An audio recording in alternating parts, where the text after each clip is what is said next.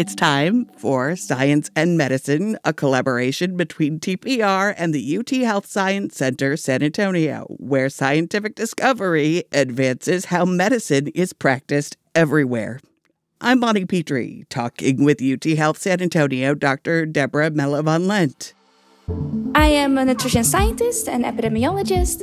Primarily what I am currently investigating are a brain-healthy diet. Melo von Lent suspected foods that cause inflammation might speed up brain aging and cognitive decline, but she wanted evidence. So she used a tool called the Dietary Inflammation Index to rank foods eaten by participants in the Framingham Heart Study. All these nutrients and foods, they are either pro-inflammatory or anti-inflammatory. So the higher your DII score, the more pro-inflammatory your diet is. And we found that indeed higher DII scores were associated with smaller total brain volume. Reduced total brain volume is an early marker of dementia.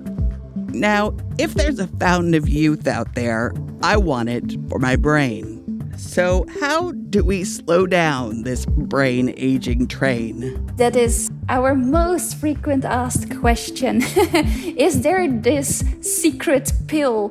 No, it's actually a mindset. I think that's the pill. That's the secret, your mindset. If your mind is set on keeping your brain as healthy as possible for as long as possible, Melo von Lent says it becomes much simpler to choose to eat more fruits and vegetables, whole grains, lean proteins, and foods containing those healthy omega-3s like fatty fish and avocados.